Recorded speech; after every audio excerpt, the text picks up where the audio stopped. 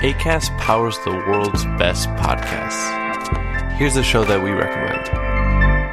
Hey, it's Kat. And actually, it's Pat. And actually, we're randomly the hosts of a podcast called Seek Treatment. And Pat, tell them what's it about. It's actually a podcast about boys, sex, dating, and love.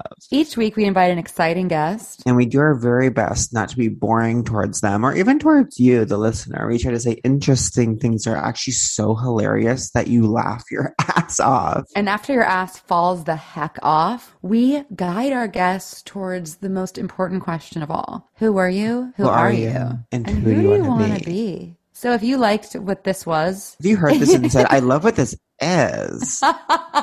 then like and subscribe to Seek Treatment. Acast helps creators launch, grow, and monetize their podcasts everywhere. Acast.com.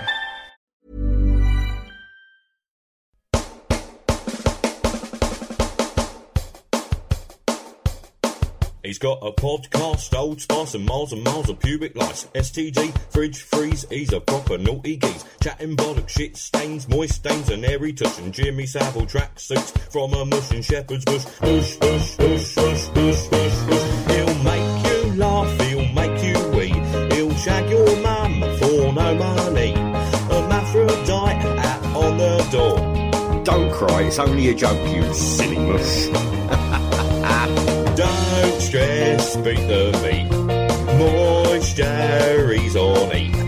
Don't stress, beat the meat. Say take a seat, airy feet. Not much air, massive tits. Beat the meat. Beat the meat. Airy feet.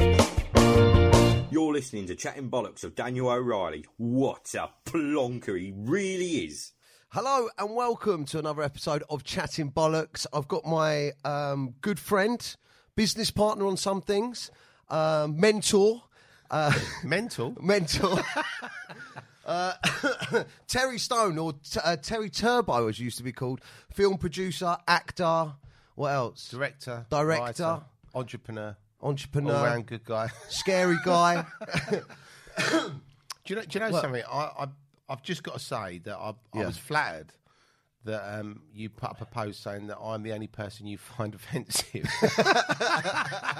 And I thought that, You that DM'd is... me, didn't you? You DM'd me and you said, are you being serious? And I was like, no, I'm yeah, joking. no, you were being serious. Yeah. But I think your mate Foxy is much He much topped more it, didn't he? offensive. He topped it with... Let's not go into what he done, but he topped it, didn't he? Ex-mate, fucking wanker he is. Terry, let's start with... and I think, actually, that's why we probably got on, because when we first... How did we meet? I can't remember how we met. How did we meet? On that dating app. Grindr. Don't you remember? Well, I can't remember. I thought we were actually talking about some proper stuff today. No. We're talking bollocks, basically. Yeah, we're talking bollocks. Okay, well, we met on Grindr. Fuck off. And we fell in love, and he said, whatever you do, don't tell the missus. And I went, okay, your secret's safe from me. He done a Harvey Weinstein on me, didn't he? Because I wanted to be in a film. I said, do you want to be in the film or not? Let's not go there. Come up to my hotel room.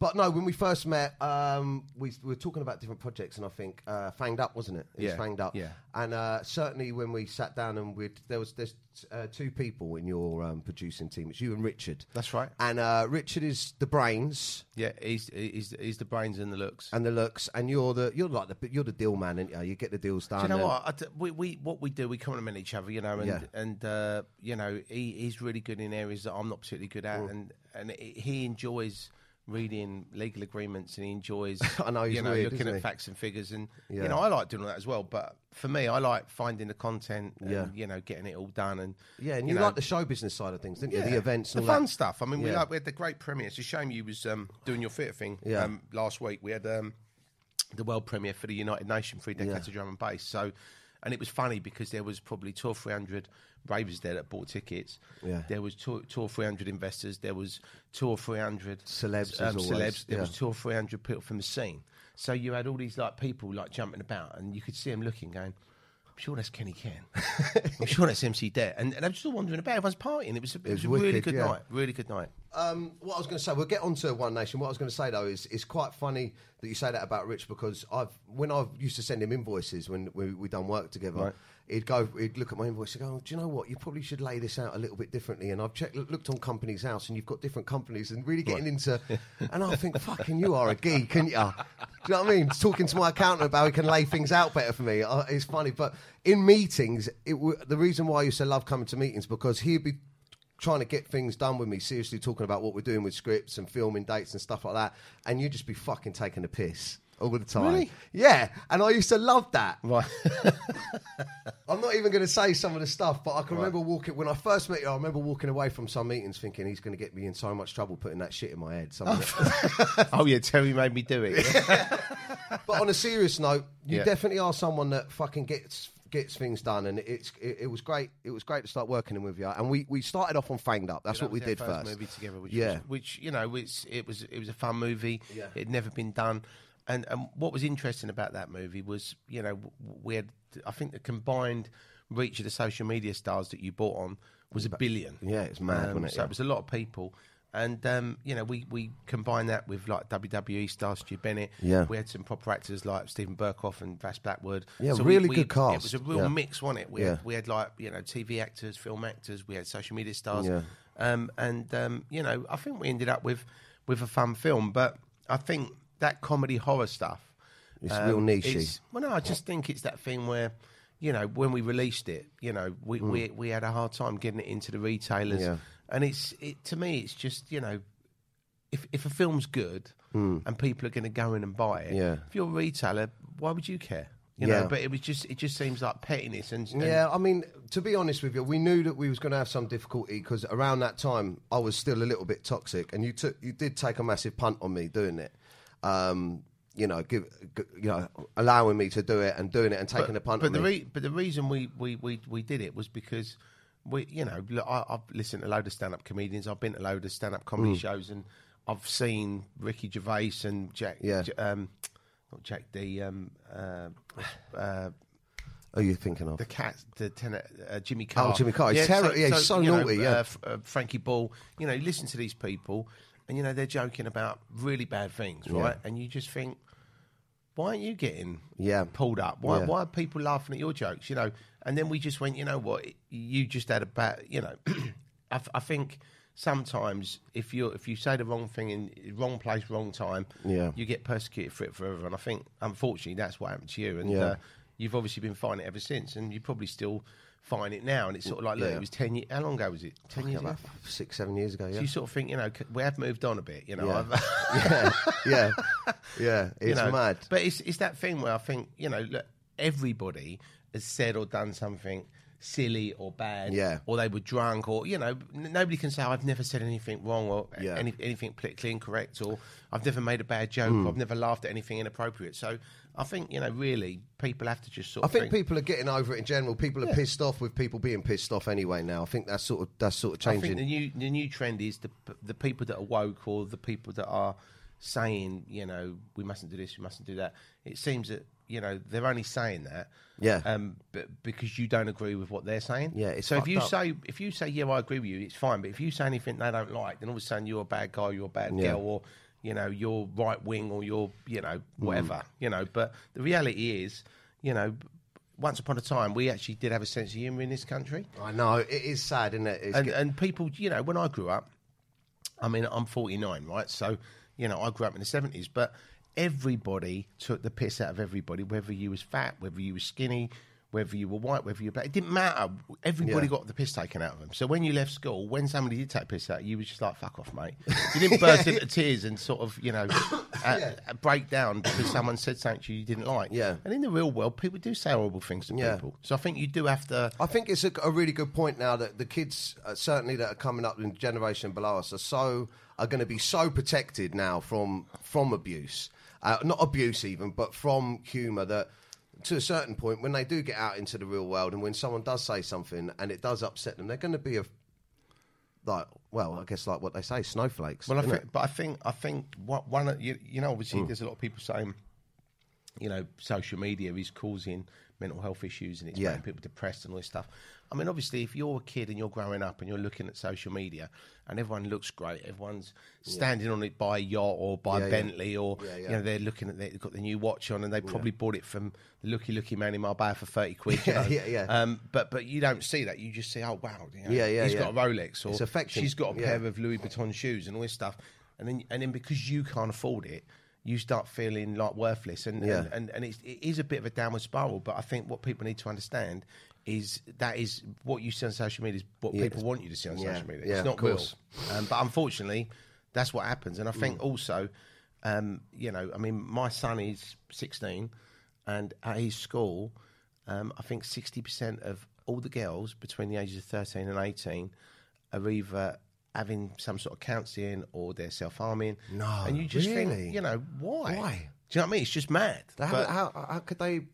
You think you haven't experienced enough life to? But I think what's happened is, you know, social media is giving people the chance to even bully them when they're outside of school. Well, I think, look, if you're on social media and you want to go on social because all your mates are on there, and then you get these mugs, and they are mugs, sending you stupid messages going, "Oh, you this, you that, you're fat, you're ugly, you're a shit actor, you're not funny," you know, all this bollocks. You just think, what have you done? Yeah, right. And these people, I just wish they'd just come up to me and say it to my face, rather than actually sending me messages on Twitter or whatever. It fucking winds me up. Because you just think, and the thing is, I don't respond to them because that's what they want as well. Don't feed the trolls because they want you. They want a reaction. They want to know that you've read their message. And the thing is, I'm too busy to read their messages. And the bottom line is, I don't actually give a fuck what anyone thinks. Yeah. Right. I'm doing what I'm doing. I'm making a living, and if people don't like it, fuck them. And I know that's pretty bad, but that's just how it is. No, it's true. I'd love to say it don't affect me, but every now every now and then. The weird thing is, on my posts, I get hundreds and hundreds of positive messages. Love you, you're doing well, congratulations, that was funny, blah, blah, blah. And there can be one twat on there that goes, fuck, this guy ain't even funny, he's a cock. Yeah. And for some reason, I'll be like, for the rest of the day, fucking who's that fucking prick? And I'll be screwing about it. I'll even come back to my phone, reread it. I've just got to put my hands up. It's actually me, Dan. I've got all these fake accounts. But the worst thing is if I do lose my rag and I go, see you little fucker, when I fucking catch you, and then you click on his profile and he's 13, you're like, oh fuck, what have I done? But I think that I do actually think, you know, I'm sure, you know, when I was younger, you know, the mental health issue thing was around, and I'm sure people did get depressed and people did become schizophrenic and stuff, but it was obviously a lot less then than it is now. And I think sometimes social media has definitely got a massive part in it. Well, I think as well, you know, if you're 13 or 14, you know, you're kind of finding your feet, right? You know, you're not confident. Right? And low self-esteem. Yeah, and if somebody starts bullying you online or saying something about you're fat or your mum's ugly or haha, you haven't got a dad or whatever it is, you know. I mean, I had so much abuse when I was. I mean, they used to sing a song to me at school. Go on. I won't. Terry goes to Tesco's where he all buys his best clothes. And the amount of fights I used to have with people, because I lived in a council house and my mum and dad didn't have any money, so did I wore, you know, clothes that weren't on point or in fashion. So do you get? Does it come back to you when you go in Tesco's now? Do you get? Like no, it doesn't bother me. I don't actually shop in Tesco's. I think it's called F&F. That's but the thing is, do you know something? You know, some people when they talk about their lives and they say, well, when I grew up, you know, mum and dad split up, I had a tough life, I was in a council estate. I look at it all positive because I think if I hadn't have had that upbringing, then I wouldn't appreciate things like 100%. I do now. Whereas I think if you just get given everything, 100%, you just take everything for granted because you think that's the norm. That's normality. Yeah, you're always working, no matter what, aren't you? You're always working. I think we're very similar in that. As soon as one project's done, I need the next thing. What's next? And you're always. In fact, you've normally got quite a few things going on, haven't you, at once with your company? Well, I'll tell you what one thing that I had to go through when I started, because bear in mind, when I was promoting events, you know, I was doing 20 a month, and I was the top of the world. I mean, I was the best promoter, and you know, some people say no, they were the best promoter, but I was doing volume. I was doing 20,000, 10,000, 5,000. You know, we had Iron Apple, Ibiza, we were going to Canada. I mean, it was mad. Right? Just to put this into context, this week, Terry's had 2 #1 documentaries out. One of them was my one, Fanatical. Yeah. I say my one, I presented for you. Yeah. No, but it was great, wasn't it? We had a good laugh. Yeah. I got to go over to the red light district in We'll talk about that one in a minute. But the One Nation, and that was your brand back in the day. That's right. Everyone knows fucking One Nation. Yeah. Everyone knows One Nation. And if you look at the Tories, they've actually stolen it. So they always talk about One Nation. Yeah, they do. I think Boris needs to pay up. He owes me some money. How did people have said that someone sent me this picture, and I did laugh. There's a picture of Boris Johnson, President Trump, and me with the wig on in Foot Soldier, right? Yeah. And everyone said, "Spot the difference." And I thought that to me was just funny because Boris Johnson, yeah. So they both stole my hair. But look, if world leaders are adopting the Tony Tucker look, then I'm happy about that. We got so much to talk. That you'll never live that down, will you? No, but do you know something? I'm the best. You embrace it, didn't you? Well, people say to me, why don't you get a better wig? And I said, well, go on Google, type in Tony Tucker Essex Boy and look at his hair. There's not that much difference in between my hair and his hair. I mean, people used to call him Wiggy. That was his nickname. Yeah. But going back to One Nation thing, yes, yeah. When I started that off, I went into that scene as a raver. Yeah. Weren't you a flyer?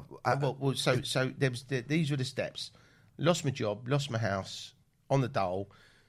I was at a all-time low. How old were you then? 18. Right. Okay, yeah. And then someone said, come to this rave. And obviously the rave scene, front page of the paper, people dying on ease and this, that and the other. And I was thinking, bloody hell, these rave things sound really moody. They're illegal and blah, blah, blah.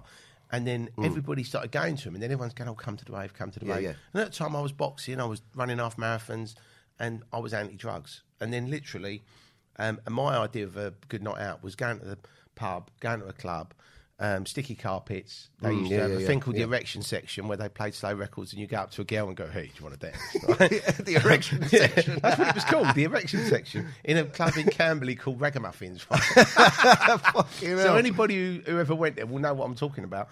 And the end of the night, you'd either have a fight, a kebab, or you'd end up going back with whoever you've been dancing with.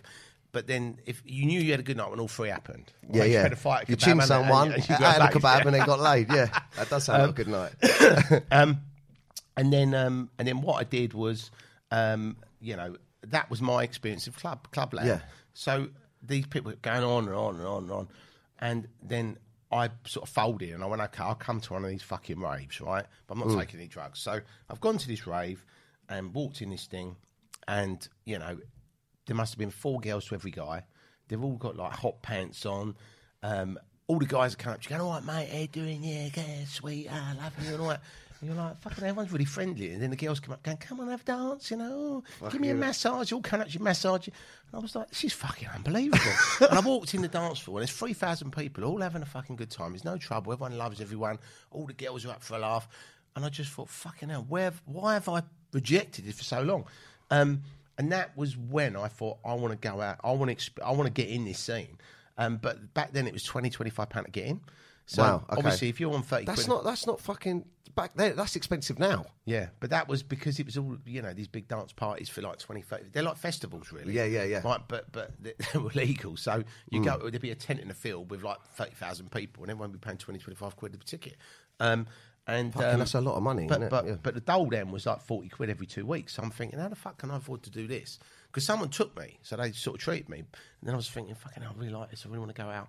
So then when I came out of this rave, there was people giving out flyers. Yeah. So I pulled the guy up and I said, listen, you got any jobs? He went, yeah. He said, we always need people giving flyers out. I said, what'd you get paid? He said, £10 a man, right? And at the time, I had a load of mates, probably 25, 30 of us, and they was all mad ravers. So I said to him, well, I can get 25 to 30 people to give these flyers out, but can you get us in for free? And he went, yeah, sure. So I phoned all my mates up. I went, listen, I said, I can get us VIP at these raves. You ain't got to pay, but you got to come out and give some flyers out. And I'm going to get paid 10 quid, but you're going to get them free. So everyone knew that. You got £10 a man? Yeah. So bear in mind, back then there was raves Thursday, Friday, Saturday, Sunday. So I can go out all weekend, have a great time. And if I'm rolling with 20, 25 people, I'm now gone from £40 every 2 weeks to a grand a weekend. Fucking amazing, yeah. And then I also thought, nobody's selling tickets in Surrey where I lived. So I thought, you know what? Ring all the promoters. So I'd literally get a stack of flyers and I'd be ringing them all up going, you haven't got a ticket out in Surrey. I'm your man, right? I'll sell you tickets, put my number on the flyer. So then literally, I started getting my name and number on the flyer. Some events you sell 1,000 tickets for, and you get 10% booking fee. So, 10%, if you sell 1,000 tickets at 25 quid, you're getting 10% booking fee $2.5 on grand, that. isn't it? Big money, and there'd be 2 or 3 of these a week, right? Fucking so I've hell. gone from being on the dole to coming off the dole, and then earning a fucking good living, right? Fucking, yeah. And then after a year of doing that, I thought, I put a deposit down on the house, bought a nice car, and things were going well. And I just thought, you know what? There's not a rave magazine, but I didn't want to do a geeky magazine. I wanted to do something funny like Viz. So we did this film. We did this magazine called The Scene Magazine. But what, just to ask, why did you want to do the magazine? Did you anticipate selling advertising space in it? Well, no, what happened was Or you just wanted something No, for I'll tell them? you what it was. I used to read like Mad and Viz and all these like comment, and I thought there's not one for the rave scene. And I thought a lot of these ravers are funny, they're going out. So I just did loads of mad stuff where it was like a piss take, right? So you do interviews with people, you send people up. I had an argument once with a DJ called Loft Groover, right? So what I did was he was basically cutting me off, and I just went, okay, I'm going to do an interview with you, but I'm not going to do it. I'm going to do an interview with a Hoover. So I got this Hoover with one of them Rastafarian hats with the dreadlocks on, and I was just asking him all these silly questions. And there was a picture of the Hoover in the thing. We interviewed DJ Lost Hoover, so it was just things like that. And then we had my mum was the agony aunt, so we put like a little thing around her head like a scarf, and then mad glasses with the thick rims. Yeah. And then ravers would write in and say, I've done this, I've done that, and she'd answer their problems. We make it all up, just of stupid course. shit. And then we had a mate in the state page where people send pictures to And the mates pinging off their heads. Yeah. Fucking brilliant. So it went from like a little 12-page black and white giveaway to a 128-page full-colour magazine in Smiths. So bear in mind, I left school with no qualifications. So It was in W.H. Smith's? Yeah. Fucking hell. Yeah, so I'm at this point now. It's probably early '93 where I've got a big magazine. It was like the magazine in the rave scene. I've got the biggest flying company. Because I had a fallout with them, and I ended up setting my own company up. Still selling tickets, and I was earning a good living. And someone said to me, "You should do a rave." Yeah, because you can advertise it in the magazine. You do the flyers anyway. Sell the tickets. So you're already doing it. Why promote for these people? You can do your own thing.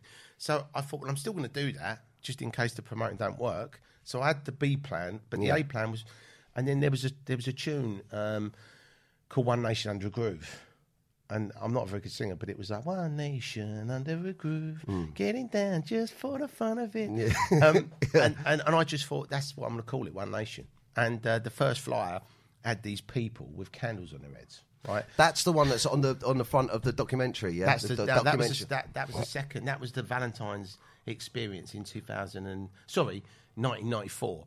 But the first one was the introduction of the people with the candles in there. And then someone said to me, "Why have you got people with candles in their head? What's the relevance?" And I said, "Well, look, when you're born, right, you have a certain amount of time, right, and it's like a candle. And when the thing goes out, you go, right." And someone said, "That's fucked up." And I said, "Well, that's where it come from." I just thought, it's like you've got a burning candle. When you're gone, you know what I mean? So that's where that come from. But then it got everyone talking. They was all going, "What the fuck's all that about?" And no mad. one, and people didn't know I was behind it. So people couldn't pick the phone up and say, "Oh, Terry, what's the candles on the head thing?" So people are now finding out now what it's all about. So it was quite funny. And there was some imagery that we used, in when we was doing Turbo Promotions, which was the flying company, and also on the rave flyers, which people pointed out to me later on that they were Illuminati symbols, and I said, "Well, what the triangle and all that stuff," and I said, "Well, I can assure you that I'm not in the Illuminati, but maybe that brought me some luck. I don't know, but that was and literally the first rave we did broke even. How many people was the first one? 1,200. Okay. Right? Then the second one was 3,000, and then it just went fucking nuts, right? And I when I started promoting it and I had a result, I went, "Oh wow, we've actually made some money. This is actually quite fun." But I think the thing was I probably had a 7-year period where all I did was make money. You put an event on, you make money. People ringing up going, I want to use your brand. Can you do a party in Leicester? You go, "Yeah, mate. How much do you want to pay me to use a name?" And people go, "There's $5,000." So you then license a name for them for a night. Hell. They take all the risk. It's the brand then, isn't it? The brand it's the brand, yeah. But that's some months we were doing 20 events a month. That's how big it was, all around the world. And then in '97. One of my mates who was DJing for me, Top Buzz, Jason Kay. Yeah, I know Jason. He used to play Top Buzz sets, the old school rave, in our old school arena. and then he played garage in our garage arena. And he said to me, he said, this garage scene's going off. He said, you need to get on it. And I said, well, I don't know anything about it. I'm a drum and bass promoter. He went, look, he said, I'm bringing the things. I'll put half the money out. Why don't we do it together? So that's how we started Garage Nation. And that's massive now. Garage Nation's still big. Yeah. Well, the thing is, right, One Nation is 3 decades old. Yeah. Garage Nation was 97, so what's that, 23 years old? I mean, it's mad. It is mad, but the funny thing is when I wasn't quite on the rave scene. I was too young. Right. But one thing I do remember doing is buying the tape packs. Oh, they were, I mean... The tape packs were fucking massive, weren't they? Do you know what was good about... I mean, it probably won't work now, but what was good about the tape packs is you had the kids that liked the music that were too young to go to the raves. Yeah, that's what I was... They got the tape pack, they listened to the tape pack, and they were going, when I'm old enough, I'm coming. going. So it was literally like an advertising campaign. It was like getting all the kids... Getting the next generation ready. All queued up. And then they're Bosh. you know... Yeah, I can remember I went to Garage Nation at Scala, I think it was. I used to do it at Scala. Yeah. And, first time ever. Again, first time I... weirdly, was the first time I ever done a pill as well, actually. So don't blame that on me. No, I'm not. Oh, yeah, I never used to do drugs, but then when I went to Terry's rave, I took an E. Oh, no, It's all Terry's fault. No, I've done loads of drugs before that. It was the first time I'd done a pill. But yeah, and also, didn't One Nation make it over to Ibiza as well? Yeah, we was in Ibiza, we was in Inapa, we was in Canada, we was in Germany, Switzerland. I mean, and the thing is, what was mad for me was when I sold it in 2003. Yeah. I literally went, I'm done. I'm not, I'm going to do something else. I didn't know what I was going to do at that point. But the irony was, even when I started, if you'd have told me in 93, if you'd have told me in 2003, this is what's going to happen. Yeah. I wouldn't have believed it. I mean, Sigma having #1 hit records would take that. They're huge. Ragga Twins doing stuff with people. Adam F doing the Ali G movie. Chasing Status. Chasing Status. I mean, all these people, DJ Fresh, Rita Ora. I mean, if you'd have said this is going to go mainstream, and what made me laugh is when it goes out in America, they started fiddling around with it because, basically garage and drum and bass and grime is British, right? But then the Americans going, we're going to call it EDM, right? It's electronic dance music, right? But it's basically fucking speeded up drum and bass. Yeah. Or, so all the stuff that we've done, they've kind of... Yeah. That's EDM is everything, whether it's grime EDM, it's all come from that... Drum and bass, from the slowing rave it down from the and rave speeding scene. it up, yeah. And then there was this idiot that was on there. I think Red Bull did a documentary about drum and bass or electronic dance music. And there was this clown in America going, I'm the godfather of EDM, and all this. And we started it, 7 years ago. And it's like, mate, this has been going 30 years. Yeah. You know what I mean? You're not the founder of anything. You know what I mean? But he thought he was. You know? But what was good is when I grew up in the 80s, I used to like urban music, right? So whether it was rap, I was the original Beastie Boy, I had the Volkswagen necklace. Yeah. And all that stuff. And I look back on it now, and I remember everybody looks at America. It was like, wow, the rap, the house, the soul singers. It was all America. But what's beautiful is the rave scene brought it all here. Yeah. And then it basically inspired people here to create music. And what we've then done is made this British movement. Yeah. So, it's great that the Brits have... And now the Americans and all the people around the world are looking at the UK for the music. So we've become pioneers in that sense. We're talking about all of this, obviously, because your documentary's out, and I started watching it. I haven't finished it. I started watching it. Right. And they all look at you like you are the founder of something very fucking special. Well, do you know what's mad is... I was doing it just because I wanted to put a rave on. Yeah. And I enjoyed putting on events. I enjoyed entertaining people. I enjoyed people coming and saying, I've had a wicked night. I enjoyed the music. I was passionate about it, you know what I mean? And for me...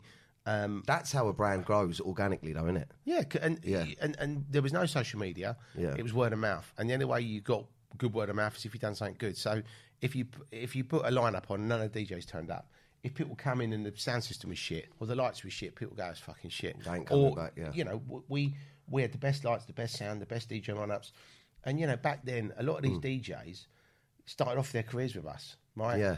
I remember when we did a Garage Nation in Milton Keynes and Jason had this track called Battle by Wookie. I know Battle, I love Battle. And he went, this is going to be big. He said, let's book this guy for PA. And I think it was in October, the event. So we put him on PA, blah, blah. And I think we paid him 700 quid, right? The week of the event, it was fucking number one. I bet he was fucking screwing with the it. agent's going, look, it's number one. We need to talk about money. It's like you sign a contract, mate, £700. Fucking turn up. We're not paying you anymore. And he turned up and played, and it was good. And everyone was like, how the fuck did you get him to do that? Do you know what I mean? But it was just because we were so into the music and because we were so passionate about it. And it's like the lineups. When I booked the DJs, I didn't have the fucking best DJs on at 10 o'clock. I'd stagger it so that it built up through the night. And then we did some mad shit. We had the Queen, we had that was funny. Ali G, I saw that. we had Prince Harry. We had Prince Charles. We didn't have Prince Andrew. No, right, thank God. No. If you'd done an under-18s event, you might have had him. but the thing is, back then it was funny because people would go, "What the fuck is Prince Charles doing walking around the rave?" You know what I mean? Yeah. Well, but the highlight was the Queen. The Queen was the one. That was brilliant. Yeah, it looked like her as well. Well, really. she. I mean, you imagine, right? 2:00 in the morning. She pulled up in a Bentley, didn't she? Yeah, she gets out, and all the people in the queue are going, because they're off their tits anyway. Fucking Queen's here, right? And you walked her in the rave, took her on the stage. She's dancing on the stage. I mean, she must have been fucking 80, but she was having it, right?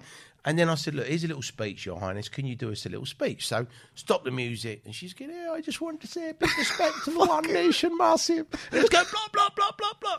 And I thought, there might be some people in the toilet or there might be some people that missed this, right? So I said, after this, we're going to walk around the crowd. So I had a little CDs, mixed CDs. Yeah. I think we had an album out at the time.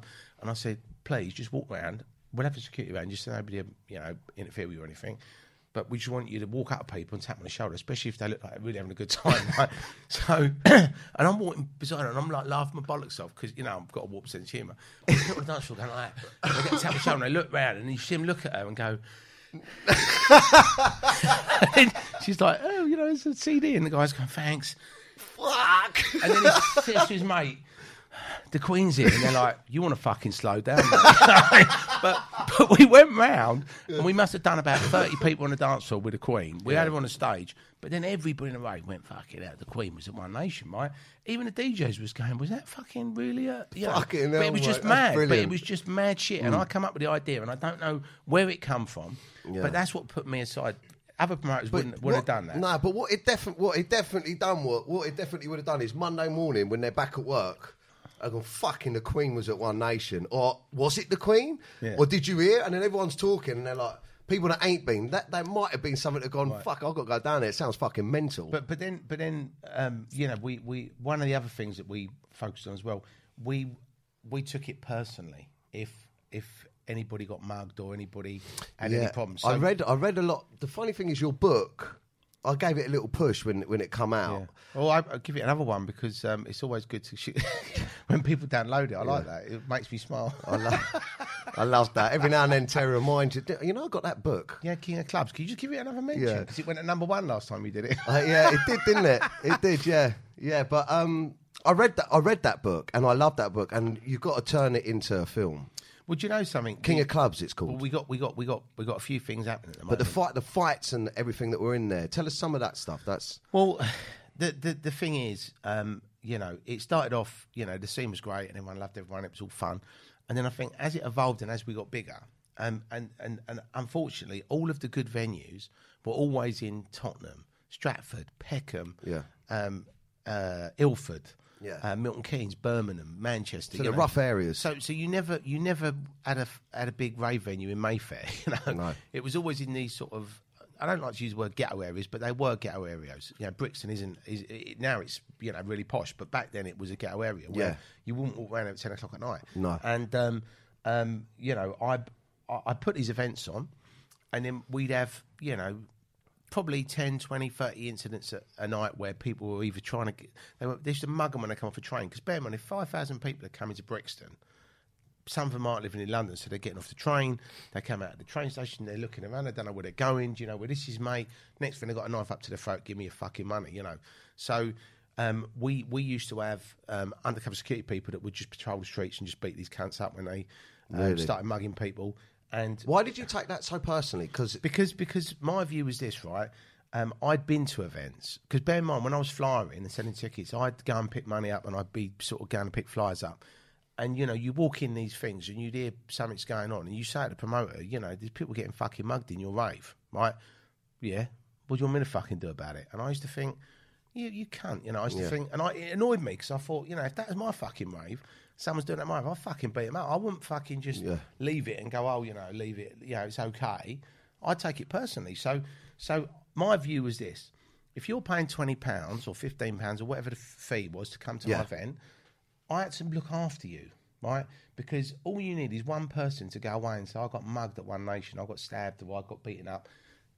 You don't need that press. Right, because then people start going, well, fuck it, it's moody, I'm not going. Yeah. And then all of a sudden your brand's fucked. So to protect the brand, I made sure I had some people that actually enjoyed fucking beating these people up. They actually said, I had like ex-Special Forces guys, Marines, Parachute Regiment guys, football hooligans. Mate, I read the book. It's fucking brilliant. There was a martial artist. Yeah, Sixth Dan and he's an ex-Special Forces guy, and this guy's fucking nuts. And he said to me, He said, why don't you come to my fight club on a Saturday? And I said, what do you do at the fight club? He says, well, we knock each other out. He said, we fight each other until one of us gets knocked out. And then, we rotate. And I just went, that doesn't sound like my type of fun. I said, if I have to deploy violence, I'll do it when I have to do it. I won't actually go and be punched in the face by someone for a laugh on a Saturday and pay you £10 to join in. No, yeah. But that was his idea of fun. But the thing is, unfortunately, with these people, you couldn't talk to them. People would say, you're being heavy-handed and all that. And it's like, so if somebody comes to a rave with a knife and starts mugging people and hold them up at knife point, what should you do? Yeah, you're not going to ask them to put the knife away. And look at the knife crime now. The reason the knife crime is so out of fucking control is because no one's stamped down on these people. There's people in Mayfair walking around, right, being stabbed in the fucking elbow and having their fucking watches taken off, right? By, I don't know what gangs they are, but there's these organised gangs now. Yeah. There was a Saudi guy outside Harrods at 1 a.m, walking home from a restaurant, got stabbed to death and murdered. Right? For his watch. Right? Now, if I was running London, right, I would actually say to the police, the only way you're going to deal with these people, and the police back in the day, when I was growing up, if you misbehaved, you get picked up and put in a van and they would beat you fucking senseless and you would not fuck about with the police. And now it's all a bit like, oh, well, we better not pull them over because they'll say that we're racist or, if we do this, then they're going to make a complaint against the police commission. But these people know that if they get picked up, they've got a knife on them, they're probably going to get told off. They're not really going to get any bird. No. They might get 6 months, but... so there is no...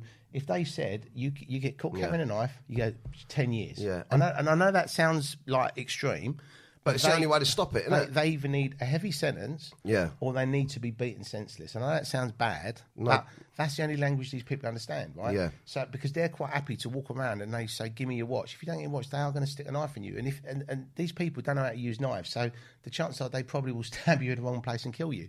And then all of a sudden they're in jail. They're watching TV in jail. They're smoking puff in jail. They're playing their PlayStation in jail. It's like being on holiday. Yeah, it's fucking mad. So in America, right, they have got it right because if you mess about and you go to jail, you're digging holes in the road. It's a chain gang thing. You're not sitting there playing your PlayStation and getting stoned with your mates. No, and that to me, it's mad though. And that to me is. They got phones in there. They're on Snapchat. You can watch videos of them in jail having a laugh. Sometimes I watch the videos and I think it fucking looks all right in there. But that's the thing. There is no real deterrent. Whereas if someone said, they keep saying that there's a shortage of people signing up to the army. If these people want to go around stabbing people, put them in the fucking army. Sign them up for 2 Yeah. years. If you don't want to work and you want to walk around doing that, I'll tell you what, you can join the army. If you haven't got a father figure or you feel like you are done by, we're installed discipline in you. Yeah. You know what I mean? Yeah. And if you actually want to go around killing people, you can actually do it and get paid for it. Yeah. So it's that's the solution to me. So I read I can remember in the book, I read that you went back. I think it was someone had got robbed, and you found the guy, and is this right? The story, you found one of the guys and you brought him in. No, what happened was the guy was mugging people in the rave, and back then the fashions were Moschino, Versace, all that sort of Stone Island, and what a lot of people used to wear. And bear in mind, back then it was bright yellow tops, pink hats, red trousers. So if someone's been mugged by someone in a pink hat, yellow top, and red trousers, they're pretty easy to find, right? And we found this guy. pulled him up, and the guy said, "That's the guy who mugged me." We went, fantastic. So we took all his clothes off and we walked him on the stage, stopped the music, and we just said, right, just to let you know, right, if you mug people or fuck about them, this is what happens, right? And then they're all looking at this guy on the stage, and we went, right, mate, now it's time for you to fucking go. So he had to do the walk of shame through the club, and as he did, everyone's punching the fuck out of him and kicking him, headbutting him, kicking him up the arse, you cunt, and all this. But the thing is, so it was literally like the ravers fucking beat him up. Yeah. Because he's going around mugging people and he's fucking ruining the vibe. Yeah. And the thing is... And it's fucking horrible getting mugged. Well, the thing is, the good thing is this, right? That guy will never do that again. Right? Because he's been humiliated and he's been fucking battered, right? How the fuck's he going to get home? He's outside beating up naked, but where's he going to get home, right? And every single person in that rave would go, don't fucking mug people at that rave. Do you see what they do to him? And we didn't do anything. We just took his clothes off and said, right, fucking get out. That's fucking mad. We're mugging you. How do you fucking like it? You know, we're taking your clothes off and they're here and you can come and get them on Monday, right? And one of them, this is a true story, right? One of them's mum and dad actually phoned up and said, oh, we've come to collect their son's clothes. Fucking right? hell. And it was just like, you know, well, they're here. Do you know what I mean? But the son was sort of, you know, I think it also shamed him into not doing it. Yeah. Because when you go home and your mum and dad are like, where's your fucking clothes? Well, I was mugging someone. What? Yeah. So then the mum and dad probably beat him up as well, you know, or grounded him or whatever. Yeah. But, you know, it sounds controversial and it sounds mad. But the thing is, back then it was a mad time. Yeah. And the thing is, you know, if you didn't deal with this, it escalated because you didn't want to be known as an easy target. Yeah. Because not only would you have people coming in to mug people, and you know, you had people stealing tickets. What I was going to say is, you're obviously local. If you're coming to Brixton and people are seeing Terry Turbo is making fucking nicking 10 grand out of this, definitely nicking 10 grand out of this event, or 15 grand, or whatever it was. Did you ever have local people come and go, right, if you want to do this round here, I want a piece of that fucking money? Yeah. And the answer was always no. Really? Yeah. Really? Yeah. And even in places like Brixton? All around the country. But the thing was, people knew that the people that I had around me were bang up for it. So if somebody had said, look, we're going to come down and put it on you, they'd have gone, well, bring down whoever you want. And these people ain't going to run away. You know, if you've been in the SAS or the SBS and someone comes down and starts going, let's have it, they will actually have it with 10 people on their own. They don't, you know, they're not frightened of. And if someone starts pulling things out, they'll pull things out. So it was that thing where, you know, and I think people that go around putting it on people, they do it because it's an easy target. So if you know that you can go there and go, give me some money, and the guy goes, well, I'll pay you, I don't want any trouble, then that's fine. But if you think, well, actually, the guy's there with 2 attack dogs and 10 lunatics, and they're all up for it, then it's not worth the hassle. Well, you start thinking, you know, we've got to take 10, you know, and the thing is, and I'm not saying this, you know, this is the truth, right? Those guys, you know, having 10 of these guys, you just wouldn't. It's like your worst nightmare. It's like whoever you think's hard, right? They're harder, but there's 10 of them. That's mad, and then there's 2 Dobermans that will rip your throat out. That the guy trains to fucking kill people. I mean, that's what he does. He's a dog handler. Fucking hell, yeah. And he's licensed to actually have these dogs. He's got a license, and the dog actually attacks it. So we was at the Rex in Stratford, and this guy come up, started fucking about, shouting and screaming, I'm going to shoot you and all this. And the guy said, if you don't get back, the dog's going to fucking go. And the guy goes, I'll shoot your fucking dog. He put his hand in his jacket and the dog just went and ripped him to pieces. And I mean, that was actually fucking horrific seeing that. You'd think, fucking hell, I'm not fucking about with that dog. Fucking hell. And really took him apart? Ripped him to pieces, put him in hospital. Guy phoned the police, you know, I've been attacked. The dog come down, they got the CCTV. The guy said, you know, what happened? And he said, well, the guy come up, he was being aggressive. He said he was going to start shooting people. I said, I'm going to let the dog off. Threatened to shoot the dog, put his hand in his jacket. The dog went. He said, I'm not risking the fact that he is going to pull a gun out. He might have had a fucking bit of paper, but as soon as he put his hand in his jacket, we thought he's on, so the dog went. And that's why we had the dogs, because, you know, and it got to the point in the rave scene where in Birmingham, not one of their events, but some people actually turned up and actually fucking shot 2 Rottweilers. So the security firm had 2 Rottweilers and door, and they just went up and just shot both the dogs. I mean... What, at one of your events? No, not one of their events, but in Birmingham, at a jungle event, when it was all kicking off, They just could walk straight in with bang, bang, shot both the fucking dogs. Yeah, and literally, I got a call saying, have you heard what's happening in Birmingham? Yeah, they've just shot the fucking dogs outside. And I was just thinking, fucking hell. But then that, basically for us, it meant that we was always in a high state of alert. You know, we all had body armour, we had the attack dogs. And the thing is, we didn't advertise the dogs. So the guy would be dressed in black, the dog would be sat by the side. Unless you were looking for it, you wouldn't even know he was there. Yeah. But as soon as anybody started going on about shooting people, or I'm going to do this, he'd come over and he'd be like, you got to go, mate. Yeah. And then the guy would be like, and the dog would be going, "Rah."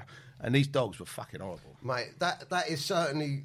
you got to be fucking mental to keep going at that point, ain't you? But the thing is, right, that you talk about all the stuff that happens now with the gun crime and the knife crime, it was just exactly the same then. It's not like it's got worse. It's probably got more, right? But back then it was the same. There was people doing drive-by shootings. There was people getting machine gunned to death. I mean, it was fucking scary. Right? Did you ever actually have any guns pulled out at you at the rave? 3 times. Really? We was in Manchester one night. Fucking... And not at that point did you think this ain't worth the money, or did you find it fun? Did you enjoy it? No, I didn't enjoy it. But what happened was, we was in Milton Keynes, and my mum used to be in the cash box, and I had my girlfriend in the cash box. So they, take the money, because I always had that view that if your family steal off you, they won't steal as much as a stranger. It's probably right. So I always had my family there, and we did this event, and these 20 guys come up to the door from Manchester. They were a gang, and they all looked moody, and, I just said, I don't want them in here, Mike, because I knew straight away they're going to be a pain in the ass. And then my doorman went up to him, look, guys, you ain't welcome here. Oh, we've come down from Manchester, blah, blah, blah. We're from this gang, that, the other. Whatever the guy's name was, their main guy or whatever. Yeah. So he's come back. He goes, I know the boss of this firm, and, they said they're going to behave. And, I've told them, they've got to behave. And they've all said they behave. So, I think we should let them in. Because if we don't let them in, we are going to have it with them, right? So I said, all right, well, as long as you're happy with that. But I said, if they do miss about, we are going to beat them up, right? Yeah. So they let them in. And bear in mind, this is a garage event, right? Yeah. Midnight. And there's loads of people start leaving. And I'm standing there thinking, fucking on until 6 a.m. Why are people leaving? People have only just got it. There's a big queue outside. And then I pulled someone over and I said, what? I said, where are you going, mate? And he went, there's these fucking 20 fellas in there with their hoods up and they're kicking me up the arse, touching my missus up. He goes, I don't want any trouble. I'm just going to go. And I went, it's them fucking guys. Right? I said, they've got to go.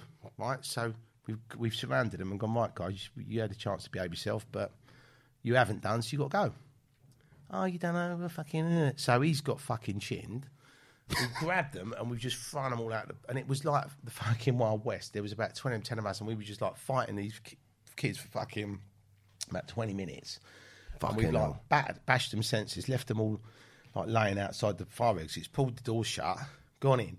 Now, what I used to do is I was always worried about the gun stuff. Yeah. So I always had spotters in the car park. So we had the dogs, but we'd always have someone like spotting just in case there's anybody bringing anything or plotting up or, you know, because it's quite easy to do a drive-by shooting at a club and you're fucked then, right? Yeah. So I was people on the lookout. So I didn't get a thing over the radio saying, oh, you don't know those fellas.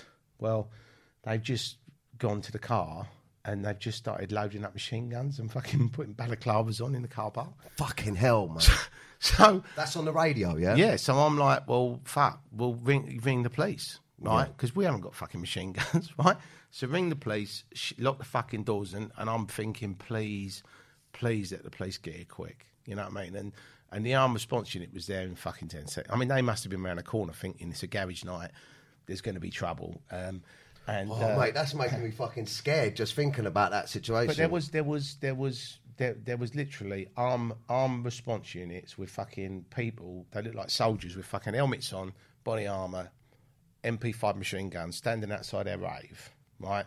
Then the police lieutenant or whoever it was come in. He went, are you the promoter? I went, yeah. And he said, look, we pulled these kids. He said, we know what's happened. Someone's come on a motorbike and took the fucking guns away. But he said, we've checked them out. And he said, they're gangbangers. And he said, they are going to fucking kill you, right? So he said, you need to go, basically. So I'm like, well, how am I going to fucking leave my rave? So then I said to my mate, I said, you're going to have to stay here, but I'm going to have to fucking go now. Because they wanted to give me an armed response escort home, right? So I'm in the Range Rover. Fucking hell. I've got my mates in 2 cars behind. And then we've got all these police like driving down the M25, the M1 in the M25. And the guys come out, phone me, and he said, look, he said, if anybody does try and ram us off the road, I'm going to take them out. But he said, I've only got third-party fire theft insurance in the car. I said, look, if you have to ram someone off the road, I'll buy you a new fucking car. I said, don't worry about it. Imagine thinking that. But then I did get home and I did think, what the fuck is wrong with these people? And luckily, because this guy knew the guy from this gang, he phoned him and he said, what the fuck's going on? These kids have come in, we've let them in on the strength for you, and they've come in and they've fucking done this, right? And the guy said, look, he said, I'm really sorry. He said, I'm going to fucking discipline them. Do you know what I mean? It won't happen again. And then it was all squashed. Oh, God, but, fucking hell. But the thing is, that's the problem, because when you have a gang of, people that are in a gang, and, the young ones, they always want to go out and make a name for themselves. So they didn't know that we knew.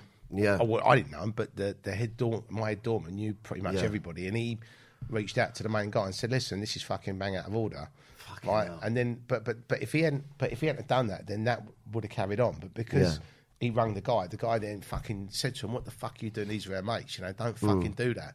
And it was like, it's crazy if you think about it, right? But you got the book, you got the documentary. The documentary there's some funny shit in the documentary as well, though. Yeah. There's some funny stories. Oh, there was so many. Do you know something? For the amount of violence and the bad stuff, it was a very small part of it. Yeah. Right? But the fun and all the, but it's that thing, if you're successful and you have, if you're doing, say you're putting on an event, right, 20 events a month, say you've got between 60 and 100,000 people a month coming to your events, and you have 10 incidents where someone's got mugged, someone's pulled a knife, someone's pulled a gun.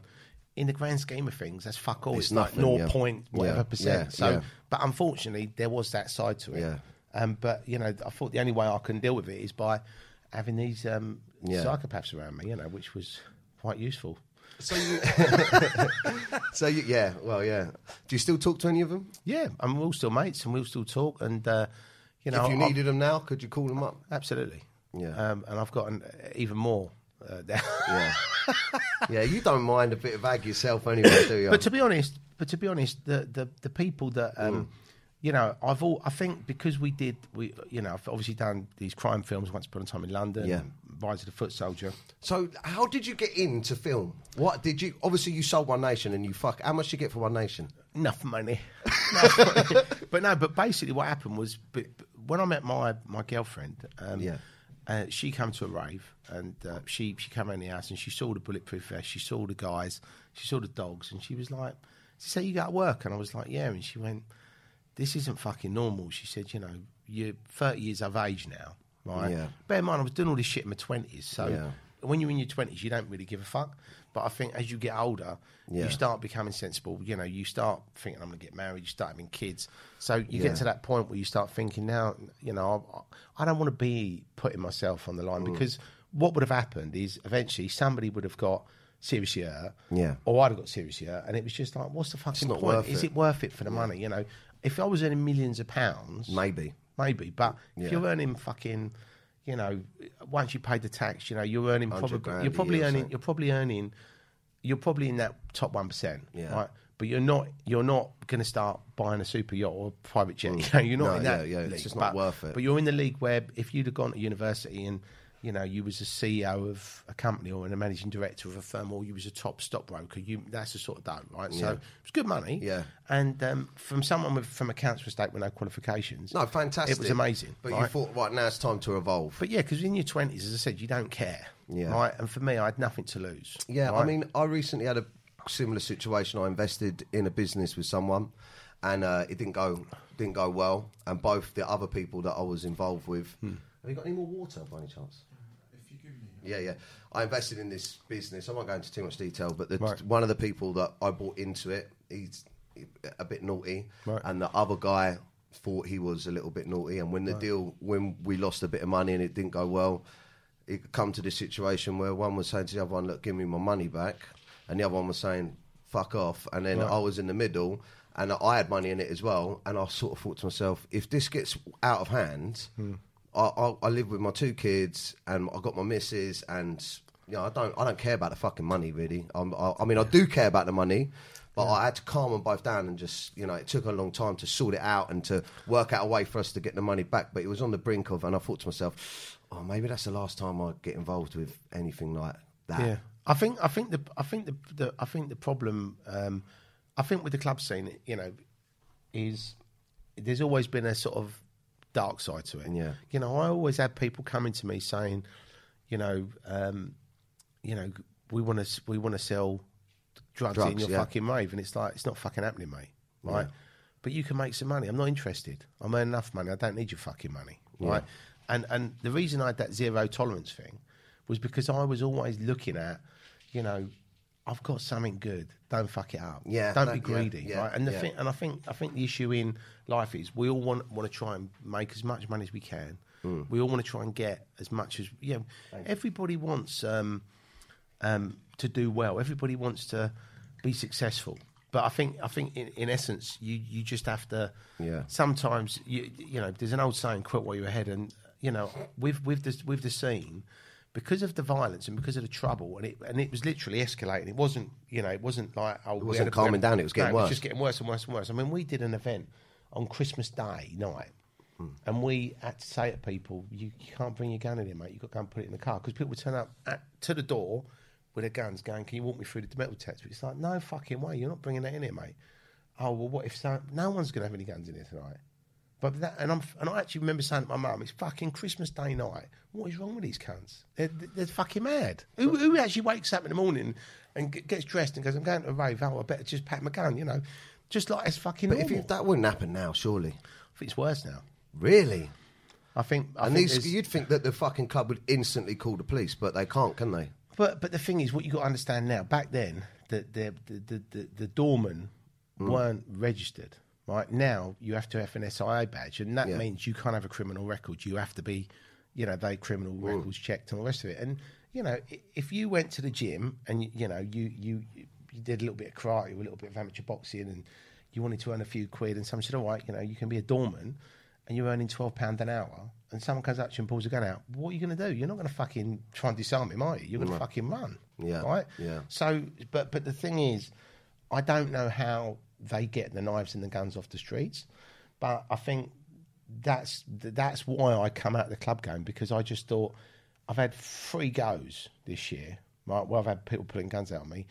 In a minute, someone's going to pull the trigger, and I just thought, I don't need that shit, and I didn't want to get to the point where I had to start saying to people, "Can I employ some people with guns to look after me?" Because then I'm breaking the laws. So I just thought, now's the time to get out. Did you also think, if something catastrophic happens, the brand's fucked, so let's sell it while it's good as well? Well, no. I'll tell you what. So the gun stuff and the violence was getting out of hand. Yeah. So that made me uncomfortable. And then when I had the voice of reason, Maxine saying to me, "Look, this isn't going to fucking end well, right?" Yeah. And she said, "Do you really want to be doing this when you're 40? Why don't you? You're young enough to do something else, right?" Yeah. So that was the catalyst, and because I was at the top, when I sold the brands, I got the most money I could have got. And then what happened was, at that time, a lot of the clubs were being sold; they were being redeveloped into flats. So there was a lack of clubs, right? And then the clubs that were open, they brought in a new licensing act, which basically said that if there's any trouble, or if anybody's taking drugs on the premises, or anyone's selling drugs in the premises, we can just take your licence away. Yeah. Right? Now, obviously, if you go to a rave, we used to have metal detectors. We used to fucking pat people down.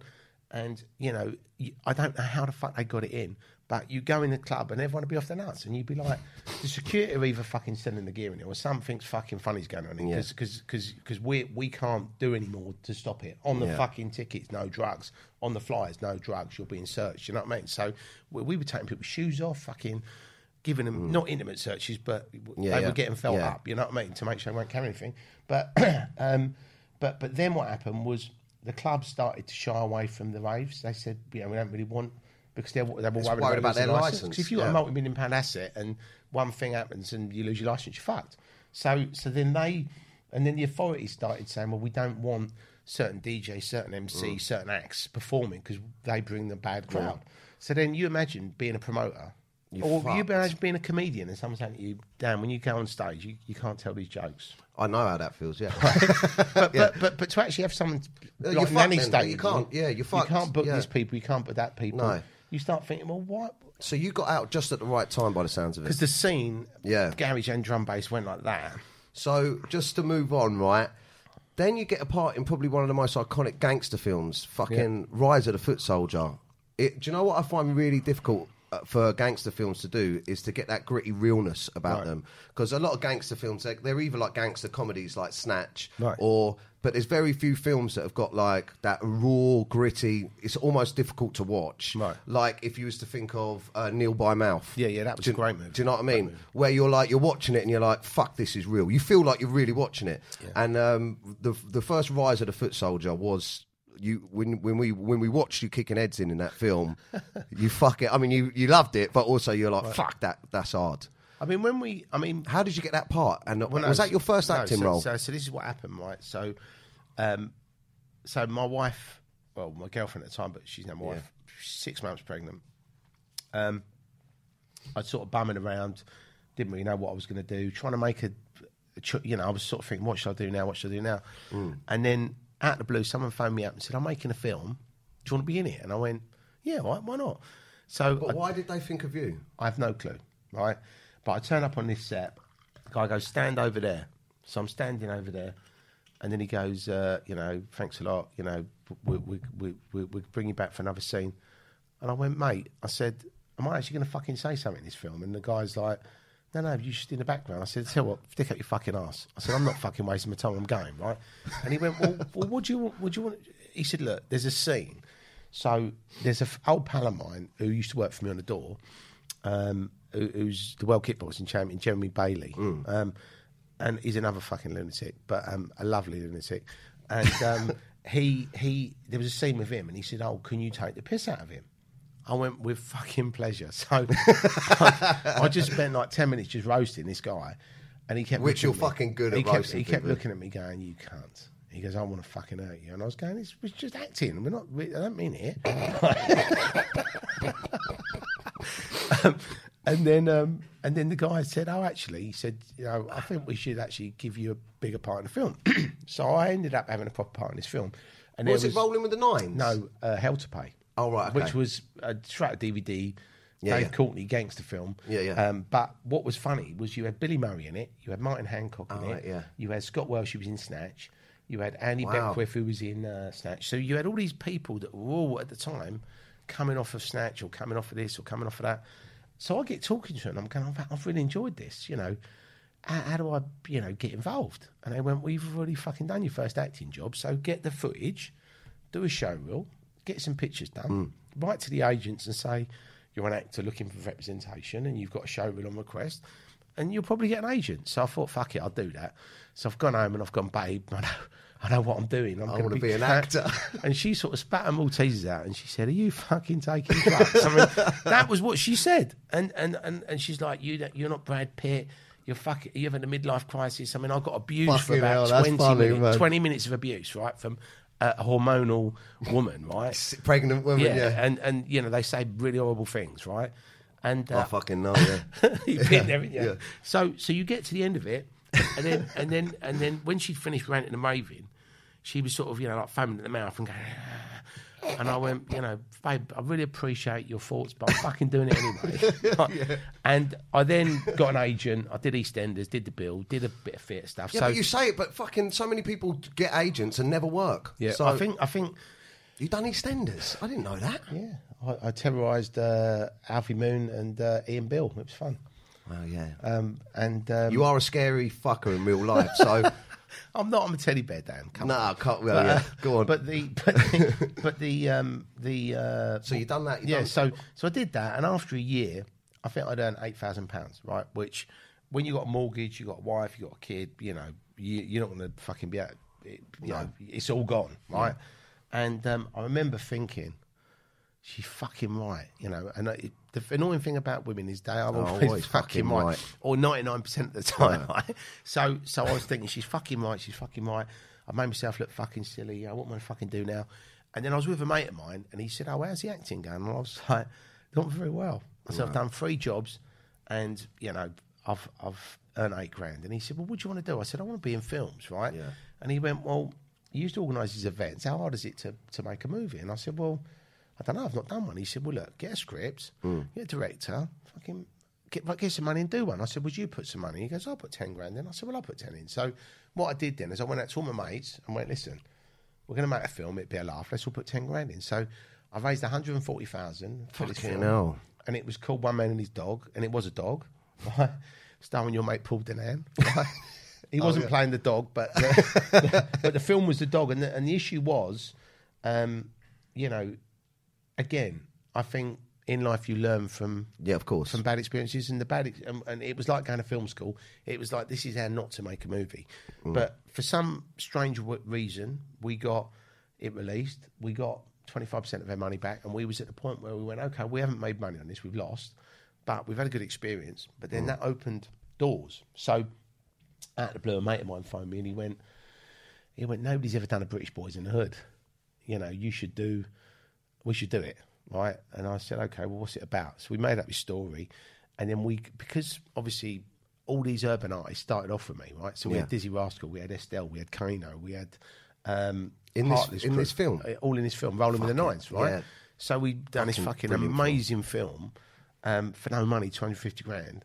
It got fucking BAFTA nominated. It won Rain Dance. You're in then, aren't you? You're in. And then while I was doing that, I was at Ascot, and I was coming down the high street in Ascot, and there used to be this little Italian called Ciao 90. Yeah. And I said to my missus, I said, shall we have a bowl of pasta before we go home from the races? And she went, yeah, sure. So we go into this place, and on the door is Carlton Leach. Hello, Tel. Wow. How you doing? Fucking ain't seen you for years, blah, blah, blah. You're in the movie business now. And I'm like, yeah. And he goes, you should read my book. He goes, you know, make a good film. And everyone always says that, right? And I actually remember the thought, why the fuck would anybody want to watch a film about Dorman? That was what I thought when he gave me the book. So, but I said, I'll read it, and, you know, I'll give you a shout. And it was called Muscle, and it had a picture of him on the front going like that. Right? Yeah, I've seen the book, yeah. And I just thought, you know, it's going to be about, I've done this guy and I've done that guy, and it won't be that interesting. So I get the book, and I always look at the pictures first. And I start thinking, fucking Nigel Benn, Essex Boys, fucking ICF, fucking, good pictures. And I start reading the book, and I couldn't put it down. And I was like, fucking hell, this is a great story. So, obviously, the guys who wrote and directed Rolling with the Nines was Julian and William Gilby. And I rang them up and I said, look, I've got this guy, ex-football hooligan, Dorman. He was wrapped up with the Essex Boys, blah, blah, blah. It's a really good story. I think we should develop it. I'm going to buy the rights. I'll pay for you to write it. So I did all that. We created, that's how Rise of the Foot Soldier come about. Fucking hell. And when we cast it, you know, Football Factory is one of my favourite films, and I like Good Night Charlie Bright, and Roland Manukian's in both of them. Oh, Good Night Charlie Bright's brilliant. Yeah. And I thought he'd be great for fucking Craig Rolfe. And then, you know, we were looking for Pat Tate, and again, you know, we thought Craig Fairbrass, you know, because he's a big guy and he looked a bit like him. And then Carlton was a bit of a wild card because, and that only come about, the casting of that role was because I was always going to play Tony Tucker, because Carlton said to me, he said, you've got to play Tony Tucker in it. Right? Yeah. You've got to play him because he's my best mate, blah, blah. And I was like, all right, I'll play him. So he cast me in that role. Yeah. You know, but what was interesting was the guy who played Carlton was just a wild card. He just happened to be my agent. And then the director met him and said, actually, it'd be perfect. So that's how that film got made. It's become one of the most famous criminal gangster film franchises. We've done 4 of them now, and we're just about to do the 5th one, which is the Tony Tucker story. So I didn't even know you made that. I thought I thought that was like your first acting role. Now that was the first 4 films I produced. Yeah, One Man and His Dog, Rolling with the Nines, Rise of the Foot Soldier, and Doghouse with Sony. So Doghouse was huge as well, wasn't it? So we did those 4 films, but then that gave me the catalyst to go, actually, I'm going to set up my own production company and I'm going to start doing my own stuff. And you know, I've made 27 films since. Fucking hell, that's crazy. And I've starred in 30. So as an actor, you know, I started off. A lot of people don't know this, but I started off as an actor first. Yeah. Then I got into producing. But the beautiful thing about doing both is when I'm not acting, I'm developing. When I'm not developing, I'm producing. When I'm raising money. It's a So I'm always doing industry. stuff. I remember when you gave me Fanged Up, and when I'd done Fanged Up, I loved every moment of being on set. It's so fun. It's so cool. It's great, isn't it? And acting. And I've been recently, I really want to make another film, but it's difficult to... Why don't we do that Brokeback Broker film I told you about? Brokeback Broker. Yeah. Well, we're both city bods. And On the floor, we lose everything with a credit crunch, and we fall in love, and then we move into a cardboard box together and fall in love. And we can make it. We can make it on a low budget, Dan. Yeah. Me and you. Yeah, that'd be good. Definitely. But no, I'm. But that yeah. So that's really, you know, I've talked to you obviously about but the good thing about going back to United Nation 3 Decades of Drum and Bass is a snapshot of all the funny stuff and all the scary stuff that happened in that era, and it's kind of given me a taste for it again. So I probably will come back and do another party at some point. And we're just finishing off now filming The Garage, because there's gonna be United Nation UKG. Yeah, I'm in that one. Yeah, we filmed with you at the Garage. That was when I was Festival. famous. I was quite famous then. You are famous. What I was going to say to you, Tel, was that I saw you developing the documentary, and you were showing me different things that you were going to use in the documentary. Remember when you had the animated stuff? And But I like the way that it's shot now. It feels, the documentary is quite fast paced, which is good. But I've only just got into a little bit of it. I think the issue was when we, because there was so much good stuff. Yeah, it was like 4 hours long. Yeah, and then we had to literally give it to someone and say, cut it down to 9 minutes. And you know, the editors actually cut it down, and so it's, you know, because if you were a geek or you were a drum and bass head, you watch 4 hours, right? Yeah. But we wanted to make this commercial, and obviously it is commercial. It's gone to number one. Yeah. And what was nice about it was, what spun out of this is, you know, when you said about we should make a film out of the book. Yeah. Well, because we've now done this documentary, it's obviously put the spotlight on. We're talking to Netflix. There's probably a 99% chance they will take it for the world, because, you know, nobody's ever done this, right? So it ticks their boxes. You know, anybody from 15 to 50 is going to watch. Right, will watch it. It's going to watch. So yeah, it's nostalgic, isn't it? And it's easy watching. That's what people want. And it's fun, and it's like, did that really happen in London? You know, and wow, this is where it's all come from. But then what's spun out of this is we've now done a deal with Noel Clarke, and he's looking to turn the Keaton Clubs into a TV series. Really? Yeah, and it's going to be like a British Power. That's fucking cool. Yeah, but it's going to be. He's just got that connection now, isn't he, with Sky and. Yeah, well, I think Noel. I've known Noel for a long time, and we've always been good friends. And he said to me, "I love that book." And obviously he's from that world, you know, where he probably went out to the garage and drum bass. And he was like, you know, this is a great story. Originally, we was going to do a film with Universal, but we never agreed the terms. So would it follow a Dorman or no? Or... No. So this will make you laugh. So what they want to do is they want to set it now. So it'll be basically set now, but it will be my story. So it will literally be a modern day version of King of Clubs. And the reason why they wanted to do that is because they said they still want to do the film. So the reality is, I think what's going to happen, United Nation 3 Decades of Drum and Bass is out now. Yeah. The United Nation UKG will be out later on this year. Yeah. I don't know when the TV series goes. It could be this year, it could be next year. It depends on how the planets align. But then once that goes... You go back in time for the film. Then we can go, this is actually the film. And the thing is, it's about awareness, right?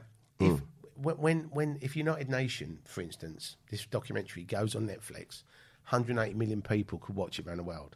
So then straight away you've laid out the foundation. So when you go, right, we're doing a film about this now, you've got an audience. So it's about building up the awareness, building up the thing.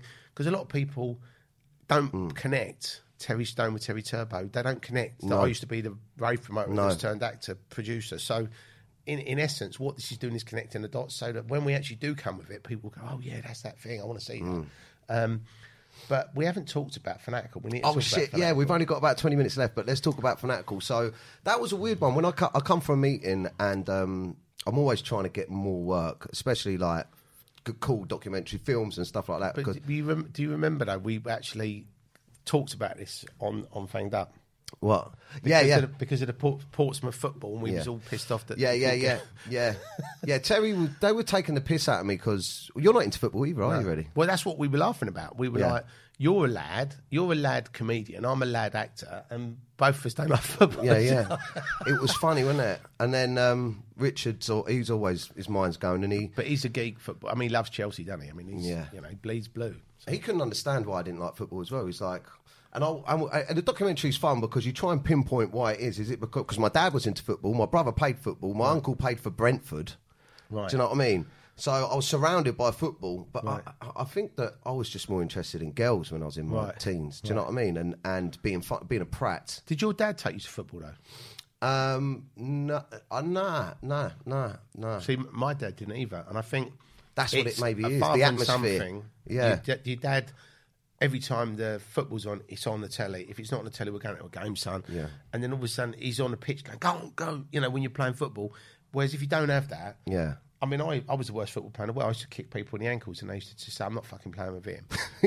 So I used to go, it's a stupid fucking game anyway, kicking the ball up and down.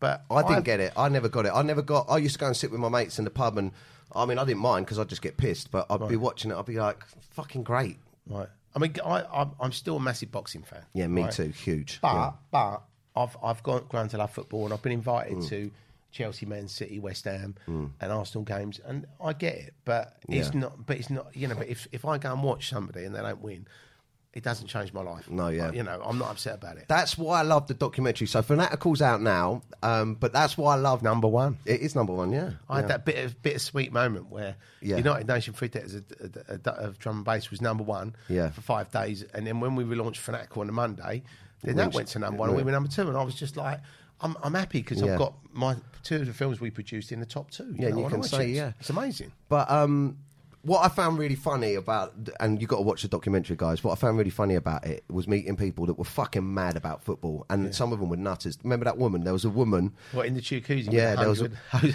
She had like 34 tattoos of Jose. It was 100. No, it's like 34. 34 tattoos of Jose Mourinho. She was, I don't know how old she was. Must be coming on to her 70s. But she had the mannequin in the bedroom and all that. Oh mate, yeah, and she had a mannequin in the bedroom, and Terry. This is what Terry's like. You know what you should do? Get her in a jacuzzi with Dapper. And I was like, fuck, but she was all over me, mate. It was hard though, wasn't it? You had to really think. You was thinking about anything so you didn't get a boner. Oh, yeah, I was. Yeah. I was like, think about my grandma. And then I got another one. And then you opened your eyes and there was a grandma sitting No. But she got a tattoo of me. That is so funny. She got after I met her, right? Yeah, after I met her, we'd done the whole thing, and she was really flirty, man. She was like, "Oh, you know, my husband doesn't, you know, he doesn't mind that I fancy other people." I was like, "What are you actually saying?" Like, but and then I think someone rang me up, or someone said, "You know, she's gone and she's got a Dapper tattoo." I think that's brilliant. Yeah, but you know when you made it when people are getting tattoos. Yeah, mate, I've got to go see it. Right. Apparently, it's on her arse.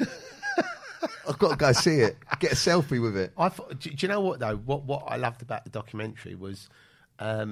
I thought the offside rule stuff with Jamie O'Hara was funny. That was funny. He was really disappointed. Great. And he did look like you, didn't he? I mean, and there was that banter with you could be like brothers and all that. Yeah. Well, when I come out of Big Brother, a lot of people... No, when he was in Big Brother, I was getting tweets that added me for the whole season. People going, fucking Dapper Laughs is in Big Brother. But when I sat with him, I've never seen like disappointment so much in a man's face when I didn't explain the offside rule. But if you look at him, right, I think there was that thing where you were looking at each other, and he probably was thinking, "Oh, he doesn't know anything like me," and you're probably thinking, "He doesn't know anything like me." But then people go, "No, you do look alike," and it was funny because when you was actually said that, I did actually think there is something. Like similar about you, and that's what was funny. Yeah. And then Glenn Tamplin was funny as well, wasn't he? Yeah, he's very emotional. That guy is cool. Yeah. I mean, he was sort of there jumping about, and the highlight for me is, I know when we did the documentary and we'd done all the stuff. Yeah. And you've been to Sao Paulo, you went to the red light district, and you went into that place for a couple of hours and come out, and we said, "What happened?" You said, "Nothing." I made my excuses and left. I was just doing research for the documentary. Shut up, you dickhead. I didn't go in no place. I am joking. Yeah. You did say we're talking bollocks, though. Yeah, we're just chatting bollocks, yeah. So, but the funniest thing was, I said, you know, we haven't really done anything for the transgender community in this film, right? Yeah. I said, I wonder if, right, there is a transgender football team that we could actually interview and get Dapper to talk to, right? So I went and Googled a few bits, and there was one in Brazil, right? Well, I just thought we can't actually go to Brazil and film in Brazil because we didn't have the money. So I just thought there's got to be, right? Something, right? And then when I was Googling, up popped Lucy Clark, right? And then I looked at all the press, and it was all about how, you know, she's obviously a guy, and she decided she wanted to be a woman, and that her wife had stayed with her, and then she, you know, made the transition, and she was still a ref, right? Yeah. And I remember like saying, you know, let's see if she'd do it, you know. And I remember Richard phoning up. I don't know how we got hold of her, but he phoned her up, and she straight away went, "You're not going to take the piss out of me, are you?" Because I think she thought we were just going to fucking send her up, and especially when you say Dapper Laughs is coming down to interview. And what was lovely was we went, no, we're not going to take the piss out of you. We just genuinely want to hear your side of the story, and Dapper wants to talk to you about, you know, when you actually decided that's what you wanted to do, if you had any prejudices when you was a ref and all that sort of stuff. And I've got to say, not only was she great in the film, but she supported it. She put it on a radio show. She was on Talk Radio and all that, wasn't she? Amazing. Really supported it. Unlike Razor Ruddock, who did fuck all, right? But you know, she really did promote it. Really did promote it, and so did Jamie, and so did you. And in all fairness, everybody else did. Everybody else, you know, got behind it. But I think that was a tough interview for me, just because you know, you're doing voices, were you? I was just like, you know, I don't... and do you know what? She really... she broke the ice by cracking a couple of jokes first. Right. And because I was very nervous about obviously saying the wrong fucking thing. Right. But what a... Because that could have boosted your career. If you'd have said something controversial, that could have boosted your career. No, I didn't need that. I certainly did not need that. You were like, thanks, Tel. Yeah. No, I thought to myself, is Terry just trying to fuck me up with all this stuff? But do you know what? One of my questions I wanted to ask, but was so difficult to ask without being condescending, was as if being a ref isn't bad enough. Right. Do you know what I mean? In regards to how people talk to you and deal with you. Nobody likes refs today. No one likes refs. So to be like quite a big manly looking with tattoos, transgender woman and a ref, and skirting around how to ask the question. And she helped me. You could see her helping me. The reality is, right, I mean, Lucy's been at a couple of her premieres, and you know, what makes me laugh, though, is because I think when you actually see her, you know, if I'm pretty sure if you did actually start going, and you was being rude, she would actually probably fucking knock you out. That's probably why she hasn't been abused, because people think actually that I don't want to fight her. You know? But she was lovely, and she said afterwards that she was nervous, and it was lovely. But I've got a really, really funny story to share with you, right? And this will make you laugh, right? So Richard goes, you know, I spoke to Lucy, she's going to do it. This is the day, blah blah blah. But she has got a request. Right? I went, okay, what's that? Will you send her a signed picture? And I was like, yeah, Rich, I'll send her a signed picture. Yeah, I'll do it, right? So, you know, went. And then on the day of the filming, he's like, Lucy's here, you know, where's the picture? And I was like, I thought you were fucking about, mate. Right? He went, no. He goes, Lucy loves Rise of the Foot Soldiers. She fucking thinks the Tony Tucker is really funny and blah, blah, blah. So I was like, fucking, I thought you was joking, right? You know, like people say, oh, yeah, she fancies you or whatever. Yeah. And then I said, okay, well, I will do it, but I haven't got one today. And he said, well, can you do a video message? I went, yeah, sure. So I went, you know, hi, Lucy. So I can't be on the set today. Really appreciate you helping us. Great you're in the film, and, you know, thanks so much. And I'm really happy that you're a fan of Rise of the Foot Soldier and you like me in my blonde wig, you know. So it was just sort of tongue-in-cheek, but just a nice message. And he sent it to her, and she's come back going, he didn't call me a cunt. I'm really disappointed. Really? But that's what I like about Lucy. She's got a sense of humour. Yeah, she has, Doesn't take herself too seriously. No, yeah. And you actually think, you know, and that girl that you was in Big Brother with, India Willoughby, she's actually been to a few of our premieres as well. Yeah. And also there's the other, the model, I can't remember her name, but it's all gone blank now. But it's great that, you know, I think, look, where we are now, people do whatever they want, and nobody really cares. You know, if you'd have done this sort of 20, 30 years ago, people wouldn't have accepted But it. it But I gives- think now it- people just go, so what? If you want to do that, do whatever you like. you know? It does give the documentary some real nice difference, like not just diversity on from a gender point of view, but actually, so you've got someone with the tattoos, you've got a footballer, we got the hooligan, Yeah, Jason was great. Mariner. He was fantastic, Yeah. wasn't he? When you was playing footsie with him under the table. Yeah, he's fuck. Stop playing footsie, yeah. And he was like, also, I didn't. At this point, I thought to myself, I'm not even going to try and do any research about football. I'm just going to go and interview these people. So one of the things that's on the the trailer where I say, so where's 4th division then? Is that? And he's like, it's under fucking 3rd division, isn't it, you cunt? And he's just like, what the fuck is wrong with you? Right. Do you know what I mean? But I think he's another one who's a funny guy. Very And, funny, yeah. I He's remember- kept in touch with me, actually. He's a good guy. I mean, what made me laugh about him was I watched the McIntyre thing when they Stitched him up, yeah. or whatever it was, and I remember seeing it and laughing when they sprung him and said, "Oh, you're under arrest, this, that, and the other," and he starts going, "You fucking mongrels, you old fucking mongrels," and I was just laughing. I've not heard anybody call anybody a mongrel for years.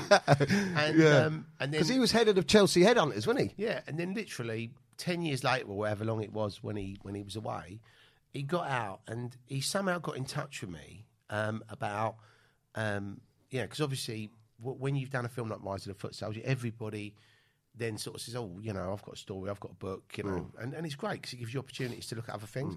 And we were very close to doing something with him about the Chelsea Headhunters, but I think Wasn't Nick Nevin going to play him?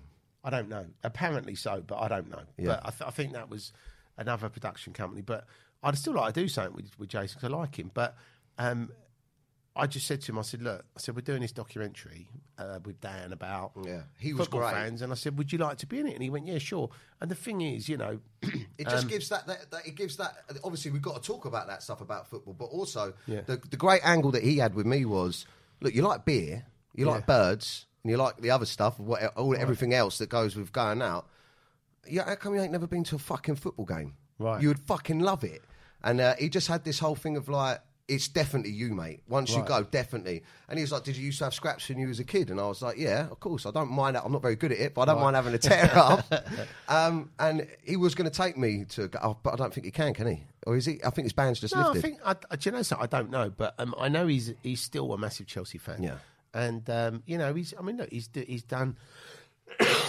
done a couple of books about his time in the terraces. He does these events where he goes and talks about his days on the terraces. Yeah. And, he's got a bit of a profile. And, I think somebody will at some point do a film. I think the issue with football hooligan films is there's been a lot being done. Yeah. And I think if you're going to do it, you've got to do it properly. You've got to spend money on it. And I think the issue is outside of the UK, unless you've got Tom Hardy playing Jason No Mariner, one's interested. They're not people interested. just go, oh, it's a football hooligan film. Yeah. It's a low budget Brit thing. But I think You've almost got to do it bigger than fucking Green Street or bigger, which it's going to be hard, isn't it? I mean, the film business is tough, and I think the toughest part of it is, with the Foot Soldier thing, obviously, because it's a franchise. When you do another one, people are going to go and watch it, right? So you've kind of got to build an audience. And certain things, like if you do a Christmas movie or you do a football documentary, or you do a club scene documentary, people that are interested in that. People said to me, when I said to them, I'm doing a football fans documentary with Dapper, I'm going to do this and with that, a lot of people turned their nose up at it and went, oh, who's going to watch that? Right? When I was talking to people, when I started ringing the DJs up about the drum and bass documentary, they were all like, we'd do it for you, Tel, but every fucking year somebody rings and says, we're doing the definitive drum and bass documentary. Yeah. And then they never come out. They're always shit. And I think the only reason why these two documentaries are good is because you genuinely aren't a football fan. Yeah. Right? And when you watch it, you're not putting on a fucking show. You're just, I don't know what it means, right? Yeah. And that's so the humour comes out of the fact that, and then at the end of it, you kind of get it, which is good. But when we did the drum bass thing, because I was a raver, then I started putting on events, and then I sort of went through all the shit, and then I come out the other side, and then I've gone on to become You've got an your actor and perspective producer. on it, yeah. Yeah, and people go, okay, well, what's the story? And okay, well, this is the story that I experienced, but listen to the DJs. And, Yeah. the DJs share the great stories. And the thing is, there was things that when we was talking, we were like laughing about, and I was going, fucking hell, yeah, I remember that. And that's what people like to see, that the bots that I've seen. Nostalgia. Yeah, people like to see you remembering stuff as well and talking about it. Makes it feel real. Yeah. But we've only got about 9 minutes left, so I just wanted to finish on. Are we just going to do a joke off now? No, we better not do that. Okay. It's definitely not. You're not a good person to do that with. No, what I was going to say to you is congratulations on Rise of the Foot Soldier Marbella, because that's done well. You've started that. That's done really well. That's gone to in its own right. Out of all of the films, apart from the first one, I think that one stands alone. Do you know what's really weird? And this is why they're making the Tony Tucker story next. Rise of the Foot Soldier 5 is because when they did the third one, a lot of people were like, oh, you know, it's the same old thing. Aren't the actors too old? You know, it's just a fucking rehash, blah, blah, blah. And then when we did the fourth one, we actually said, like, you know, nobody's ever really covered the Nigel Benn stuff. And we wanted Nigel Benn to play himself, but because he's a born-again Christian, he said, look, it's drugs, it's violence, it's my past, I don't really want to think about it, but my son might play me. And then Connor actually did. He was good, wasn't he? Amazing. And he's going to feature more in the next one as well. But he looks good on camera as well. Amazing. He looks like his dad. I mean, you know, obviously he's slightly lighter skin, but when he had the tattoos and when he had the dreads, if you wasn't a boxing geek, you go, that's fucking Nigel Benn. Yeah. It was, you know, amazing how he sort of, you know, the stuff his dad done in the ring when he won and the celebration and all that sort of stuff. But when we did the Foot Soldier 4, they were sort of saying, you know, we want to make it funny. Yeah. And we said, well, why don't we do a sort of Only Fools and Horses meets Goodfellas type thing? And we sort of ended up with that, which was good because it's rebooted the franchise. And, you know, there's only so many fucking things you know. Everyone's walking around going, you can't, you can't, you mag, you know. So it's only so much. But when you see it, it's one of them ones where when you see it on fucking Netflix. No. So what's happened with that? It was massive when it was released because they do a thing called PVOD release, which means it goes in sort of 20 cinemas. Yeah. But on the same day, you can watch it on Sky Box Office. You can watch it on Apple. You can watch it on like what we did with United Nation, what we're doing with Fanatical. You know, it's available for everyone because the most annoying thing for me as a filmmaker is you release it in the cinema and you don't know where people, you know, unless you're in every cinema in England, which is like 550 cinemas, which is a massive amount of money to lay out. Yeah. People aren't going to get in a car and drive 20 miles to go and watch the film. No. But if they can just sit home and go, but watch that, bang. Right, yeah, and it's one of them ones that as soon as you see it, you think, oh, fuck it. Yeah. I'll watch that. I'll watch it. You know people getting their heads kicked in, they're taking drugs, and it's going to be funny, and it's great scenery and good music. Yeah. It's an easy watch. So it was like, it was number one in the independent film chart when it was released on digital. And because it was so well received, Sky bought it straight away for there's a thing called a pay TV slot. So they bought it. Channel 5 went, we'll buy the free TV slot, and Netflix didn't buy it, right? But the funny thing is Netflix will buy it, but what will happen is they're going to have to wait 2 years because Sky have it for a year. So they're going to, you know, you took 2 years from that to be on Netflix. But the good thing is this is the only film in the franchise that's getting a theatrical release in America. That's what I was going to say. That's mental. Yeah. Are they changing the name or anything? No, they just call it Rise of the Foot Soldier for Marbella. And what's interesting is it goes out in the cinemas, but the company that's releasing it's called Vertical, and they have output deals with TV and over there, you know, SVOD platforms like Netflix, Amazon, people like that. So when it goes out there, it will go out like it did here, cinema, and then you can watch it on pay-per-view. But then it goes on the TV. And the thing with the TV and the Netflix, I mean, Once Upon a Time in London's going out in, you know, in multiple territories. That's done well on Netflix. We were talking about that before. Isn't it? In England, it's done really well on Netflix. But when it goes out, I'm just waiting for the dates. Yeah. But when we get the dates, you know, I think they've got 65 million people in America that watch Netflix. So 65 million people watching your film. You know, it's another level. Just can't even believe that, you know, that's happened. You know, I'll tell you what we're finishing on. I thought it was quite funny. I I mean, I went over to Marbella to support your film. Yeah, we had a good time, didn't we? We had a good time, yeah. I mean, it's always mash up for me over in Marbella. Mash up. But the fucking film premiere was crazy, man. Like, I was standing at the top of the stairs. Some geezer fucking started on me. Someone else threw him down the stairs. And then we went into the cinema and fucking Riot Police come in and took him out. You couldn't get better promo for a fucking gangster film than that. I'll tell you what happened, right? So that was fucking crazy. So this guy, I recognised him, but he had a bottle of Hennessy that he drank, and he was pissed. Fucks, yeah. And he was like going around, and I was just like, fucking, he shouldn't really be in here. They shouldn't really let him in. Yeah, so like a VIP premiere, wasn't it? And there was one of the security guys there, and I think he said something to him, and he punched him down the stairs. That was Frankie, the guy with the beard. And yeah, you wouldn't fuck with him, would you, that Frankie? He's an ex-Marine, right? So and he's in the film as a fucking heavy. So then somehow this guy's got up and then decided to come in. And then I think one of the ushers went, you've been knocked down the stairs. I think you should go. And I think he went, oh, fuck off, I'm going to stab you. So the ushers then gone to the manager of the cinema and said, oh, there's a guy in there threatening to stab me. So then they've called the Guardia Civil, who you don't really want fucking you don't want to fuck with them, no. And the phone call was, Senor, man with knife threatening to stab people. In the cinema. So literally, they turn up, and they didn't turn up, they had guns, they had fucking shields. And I was sat there, and see, I didn't see the guy get knocked down the stairs, right? So I'm sat in the cinema, and all of a sudden I saw the door open and all these fucking guys running with these shields, and I was like, what the fuck's going on?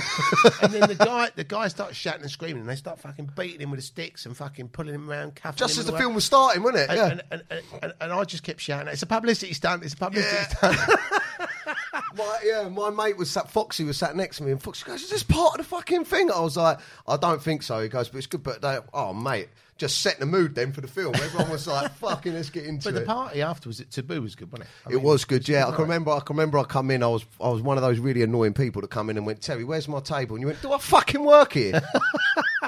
Do you know what I mean? He was like, do I look like I fucking work here? Go and ask someone that works here. And I turn around to Foxy, and Foxy goes, yeah, well, fucking imagine if someone comes to you at one of my shows, big shows, one of your friends comes and said, where am I seating? I'll be like... Hang on a minute, let me just get my phone out. Yeah. And then I realised... I put my torch on my phone and I'll take your seat. But that's what I'm always learning with you, Terry, how to deal with it. But thank you so much for coming on my podcast. That was wicked. So that was good fun. 2 things that these people have got to do as soon as they've finished listening to this, and that's go and download the One Nation documentary. No, it's United Nation. 3 decades of drum and bass. Yeah, where can they get that? They can get it on iTunes. Yeah. They can get it on Amazon. It's on BT. It's on Virgin. It's on Sky. It's on Rakuten. It's on Google Play. It's on the Microsoft Store. Everywhere. Fucking everywhere. And then, jump on iTunes and watch my Fanatical documentary. Yeah, or Amazon. Amazon as well. Or Google, or on the Microsoft Store. Wicked, man. Thank you very much, thanks, Terry. Danny, baby. Thank you. Woo. That was Chatting Bollocks. Make sure you share the podcast. Tell people to listen and tune in, and go follow Terry on Instagram. Nice. Bye. Yes.